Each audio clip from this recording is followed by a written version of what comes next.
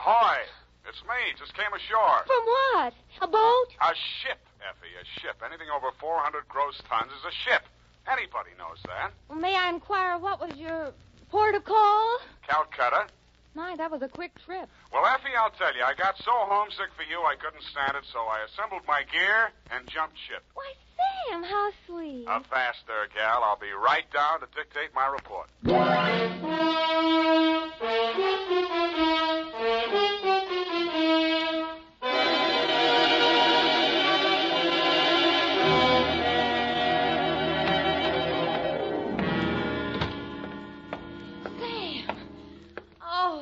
You are alive. Bon voyage, Effie. I've been worried sick. Where have you been? On my way to Calcutta, sweetheart, where the dawn comes up like thunder. Sam, what are you talking about? Calcutta? And the flying fishes play. Ready, Effie? Sam, why did you want to go to Calcutta, of all places? I didn't, Effie. I hate Calcutta. I was Shanghai.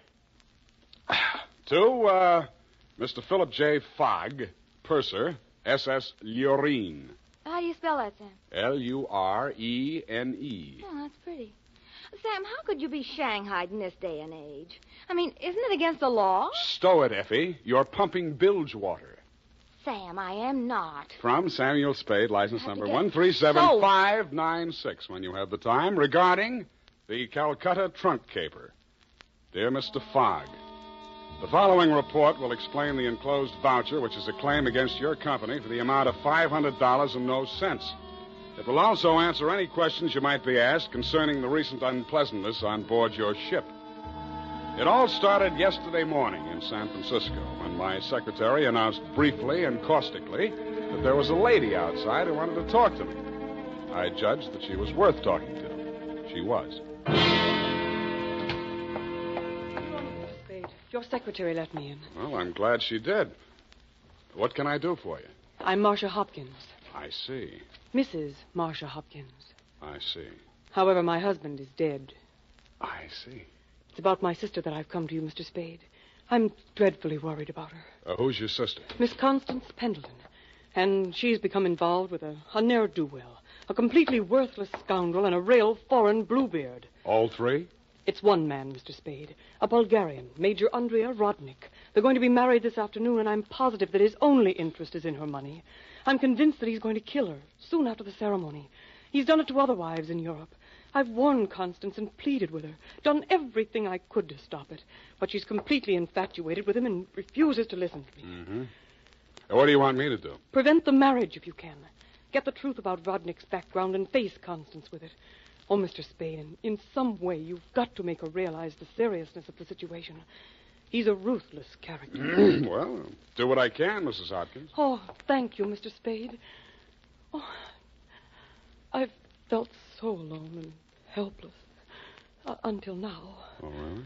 But you will do everything you can, won't you? We've got to save her life.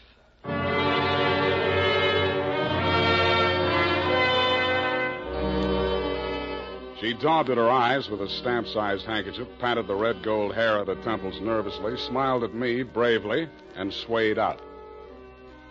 By telephone, I learned that the Vrodnik-Pendleton marriage license had been issued 4 days before, and that on the same day, Constance Pendleton had withdrawn a savings account to the tune of $45,000. I'd always wanted to, so I did it. I called at the Bulgarian consulate. What can I do on you? What do you know about Major Andrea Vrodnik? Ha! Andrea Vrodnik! On him we have hate, great sadness, with shame for the ground that walked under him. Oh? Ha! Andrea Vrodnik! Why is he so popular? On the devil he is driven without horns. 6 women he has killed. 6 times he has insulted the police of Europe by refusing to confess. We have proof of the murders, but never can we prove the proof on him. Yeah, sometimes it goes that way. Ha! Never do we find the bodies of the 6 women. Only their money in the name of Andrea Vrodnik. My pardon. Well, think nothing of it. You're just upset on you. You're interested on him. Why? You go to Europe? No, Vrodnik comes here. Ah, here on San Francisco. He marries again. So I'm told. Ah, Oh, by all the means, you must prevent it. Go to him, brave man. You do the world a service. Make violence on him. Even do you hang for it. Your name will live.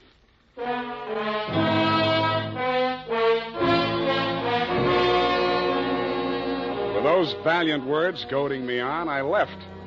The farther I got into the caper, the more it looked as if Marcia's fears for Constance Pendleton were very real and very well-founded. When Constance opened the door of her hotel suite, I could see 3 trunks and a number of smaller pieces of luggage, all locked and ready to be taken out.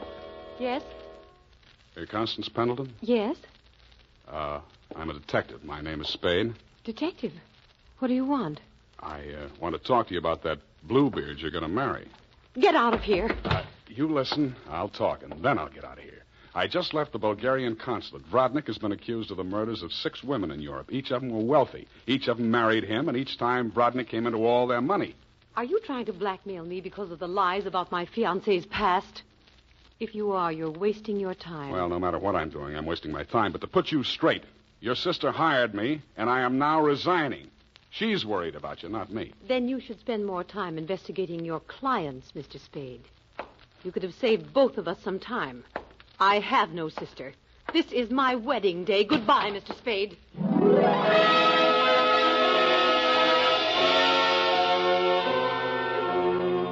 As I left the room, I maintained the stern facial expression I reserve for moments of great shock. But once outside the door, I allowed myself to be carried on the wave of rage and embarrassment for just a minute, and I kicked over 2 potted palms. As I limped down the corridor, I was overtaken by none other than Marcia Hopkins. Did you see her? Let's talk about you first. Did you stop the marriage? Why did you really want that marriage stopped? But I told you. You told me you were her sister. Oh. She said she didn't have any sister. All right, Sam, I did lie to you about that. But I'll tell you who I really am. I don't want to know who you are. I don't ever want to know. All I want from you is my honestly earned fee and a brief but permanent goodbye. Oh, no, Sam, please listen to me. We've got to save that girl. I have $500. That's all I have. Would it be enough? What's your real name? Marshal Brodnick. Yes, he's my husband. I've been married to him for 10 years. We've traveled all over Europe, and I never knew where the money was coming from. He left me at times for 2 weeks or a month, and then when he'd come back, there'd be more money. I just realized that that's when he must have been killing those poor women. And I know that's what he's going to do this time. I just can't stand it. You've got to protect her. That should be easy. We'll let him get married and meet him at the door with a bigamy warrant. Then you will see me through this. I might. Oh. In my bag, there's $500. Take it. If we can't stop the marriage, then don't let him out of your sight. Not even for a minute. He's a beast, Sam. A beast.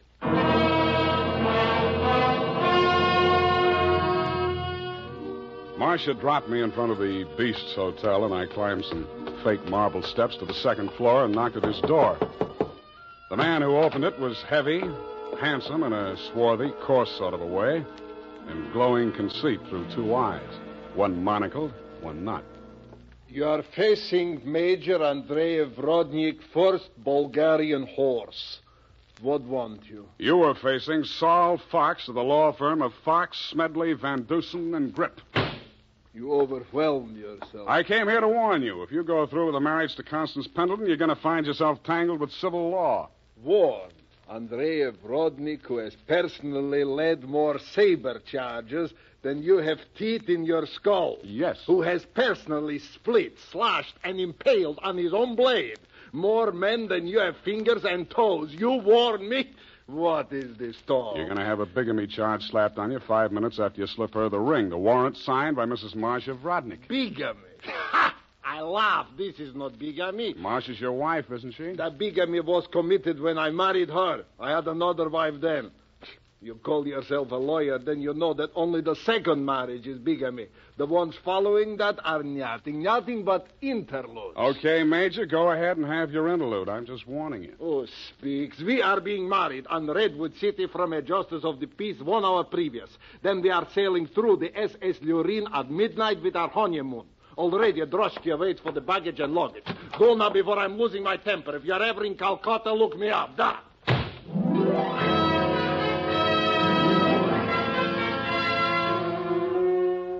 I could see the direct approach was getting me nowhere, so I decided to proceed by stealth. I waited outside the building, and when he left, I tailed him. He made 4 stops. At a second-hand store, a hardware store, a surgical supply house, and an undertaker supply house. At these places, he purchased the following items: an oversized steamer trunk, black with brass fittings, a large ball of rope twine, 2 large lead sash weights, a set of surgical instruments, and at the 4th and final stop, the undertaking supply, he bought 2 items: a 20-foot length of rubber tubing and a pump. He returned to the second-hand store with his other purchases, put them inside the trunk, and ordered it sent up to Constance's hotel immediately, and thereupon it took himself to the same place. Marcia was waiting in the empty lobby when he went in. I crouched behind a pillar, turned up my hearing aid, and listened. Did you get the thing? Yeah. Now listen, my darling. We must work fast. As soon as the trunk arrives, before she has a chance to get to the telephone... Yes, Andre, but please, no cutting in the apartment. As you wish, my darling. Now, you know what you have to do. While I'm getting her into the trunk, you'll change her clothes, put on her traveling dress, the hat with the... What is it? What's the matter? Nothing. Come, we must make haste.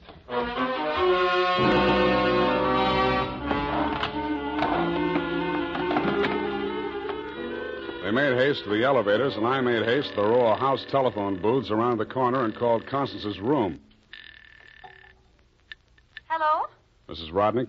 Speaking. Listen, get out of that room right away. Don't take the elevator. Go down the stairs. Who is this? What are you talking about? I haven't got time to explain, and you haven't got time to listen. All those stories about your husband are true. He's going... Hello?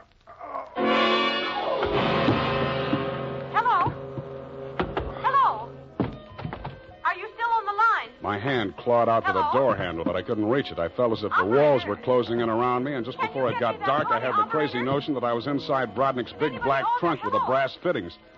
I could still hear Constance's voice way off in the distance, somewhere in the direction of Calcutta. I tried to shout to her, to warn her, and then the lid closed over me.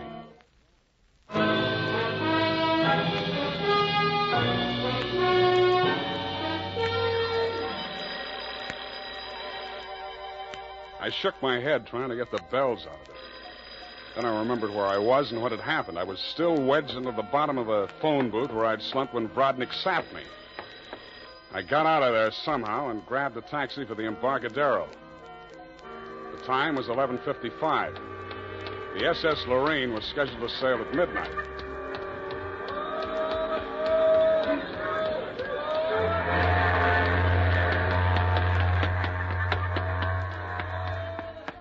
I was no sooner across it than they hauled up the gangplank and the ship started moving out of the berth.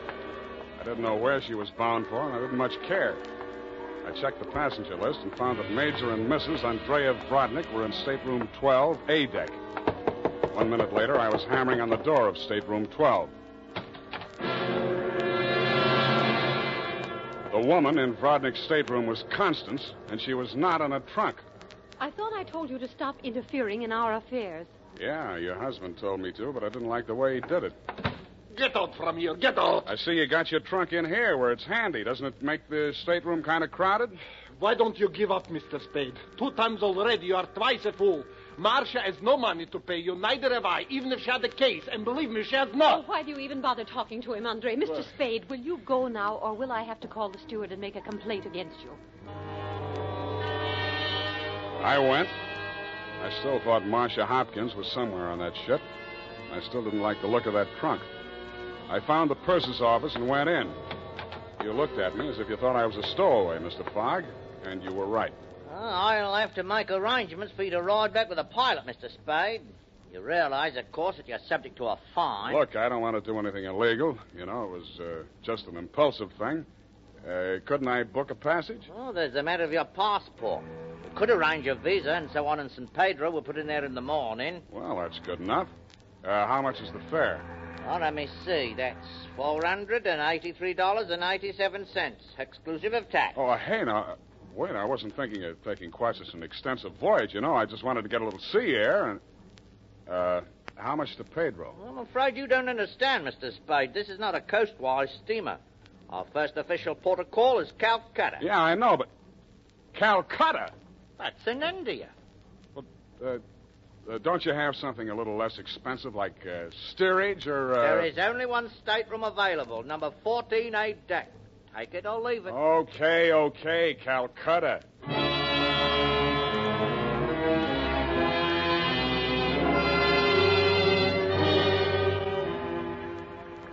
After buying my passage to Calcutta, I had exactly 12 cents left. This I gave to the steward who showed me to my stateroom. He thanked me, kicked me in the shins, and left. Out on deck, a tall, red-nosed old gentleman in knickerbockers and a yachting cap was taking a turn around the deck. With him was a face I'd seen in the morning lineup down at the Hall of Justice a dozen times. He was a hotel thief by profession, name of Norman Gorman. He knew me, too, but he didn't give me a tumble. I fell into step with him. Ah, sea air. Nothing like it, am I right? Yeah, I guess it's okay, but there's so much of it. Brisk, bracing, salt spray. Nothing like it. Oh, hey, Norman, my lad. I hate it. I hate boats. Suppose there was a fire on board. Fire? Oh, ridiculous. This your first voyage to the Orient? Yeah. The inscrutable East. You've made this trip before? Oh, yes, indeed. I've worked this line. Yes, indeed. I make this voyage very often. Business interest out in India. Tea, you know. Runs in my family. Sturgis's Golden Orient in the little yellow package. Ever tried it? No, I never indulged. Huh? Don't drink tea. That's ridiculous. Commodore, I need a drink. I ain't happy. Suppose there was a fire on board here. Well, let's all have a drink. Yeah, suppose there was Shall a we? fire. Come on, I'll shot you to a drink, sir. Not me, Commodore. I just remember this is Fire Prevention Week.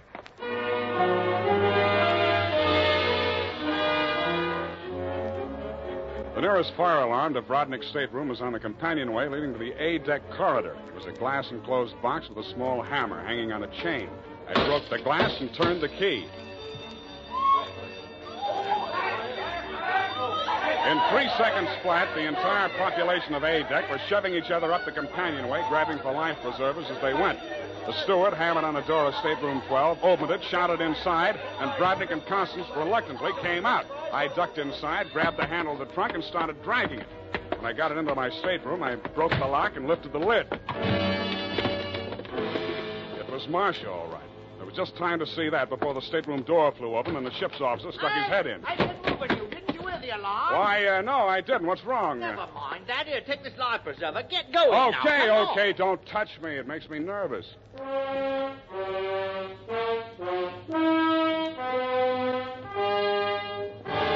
20 minutes later, the captain announced to the mob up on the deck that it was a false alarm, and the passengers drifted back to their cabins. I tried to look casual as I unlocked my stateroom door and walked in.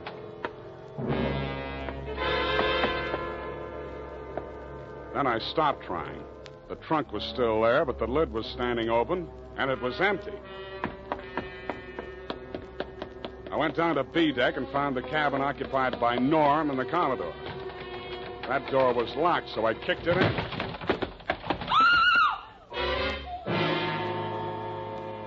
You could still see the marks on her wrists and ankles where the cord had been. It was the girl I had seen in the trunk. It was Marcia Hopkins, and she was very much alive. Oh, I'm sorry. I thought it was... Oh, what am I going to do? What am I going to do? You've got to help me, Sam. Why should I help you? He's crazy. They're both crazy. It all depends on who's in the trunk, doesn't it, Marcia? When it was Constance, you didn't think he was so crazy. Oh, don't you understand? I had to pretend that I'd help him. He was going to kill her right there in the hotel room. I told him it was too dangerous. If anybody looked in the trunk, it would be safer if she was in there alive. So he finally agreed and said he'd wait until we got out to sea to kill her. And then he was Yeah, I going know to... about that. Oh, the idea was so awful, I couldn't stand it. I started to scream, and then he stuffed the gag in my mouth and tied me up. He must have used chloroform or something, because the next thing I knew, I was in the trunk. And that little dark man was leaning over me. He and that old man with the knickers. They brought me here.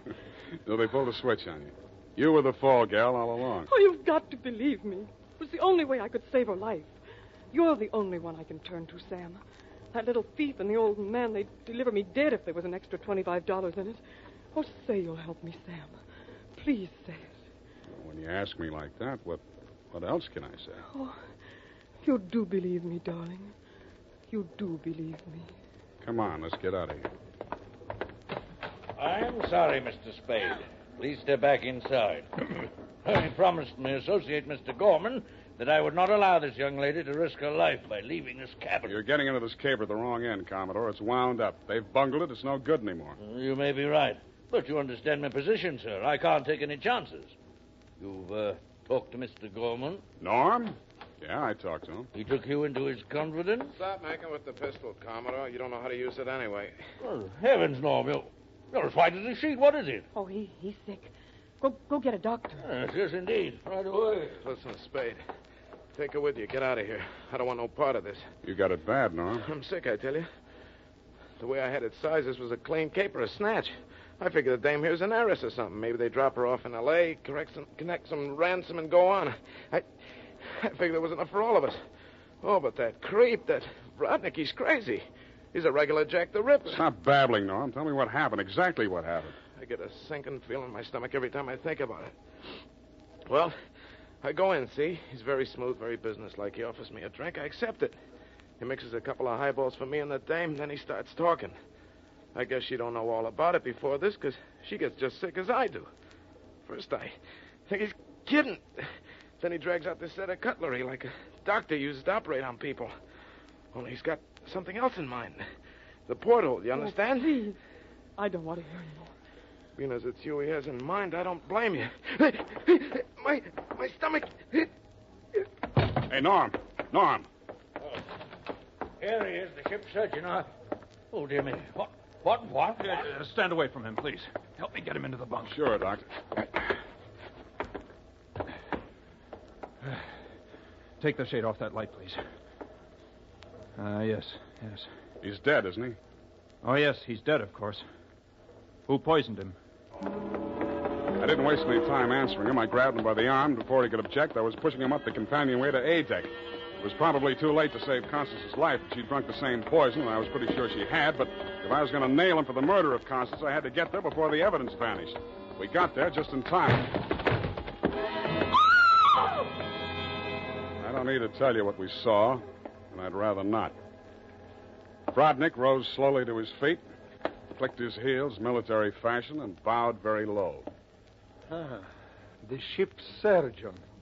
How opportune.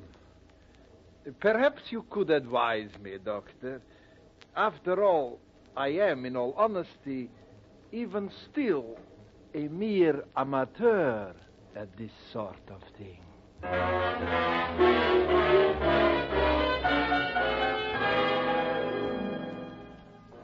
After Rodnick had been taken into custody, we took another turn around the deck. It was daylight, and the ship was lying to off San Pedro. This time, the fresh air really felt good, and so did Marcia. It's all over, Sam. Yes, sweetheart, it's all over. But not between us. Say it, Sam. Say it's not all over between us. How can it be? I knew it.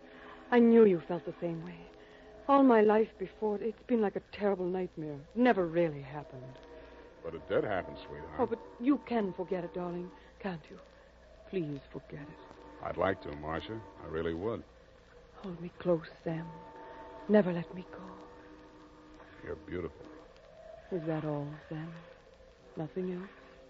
Yeah, lots else. That's why I think we better say goodbye right now. Because when I feel like this, I get foolish. And if I get foolish with you, I'm likely to wake up in a trunk someplace.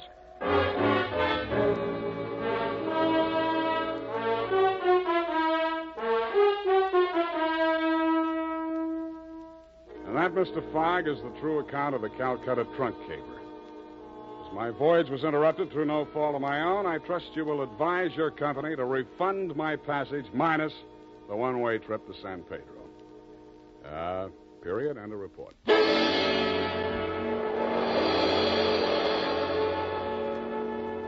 Sam Spade is played by Howard Duck.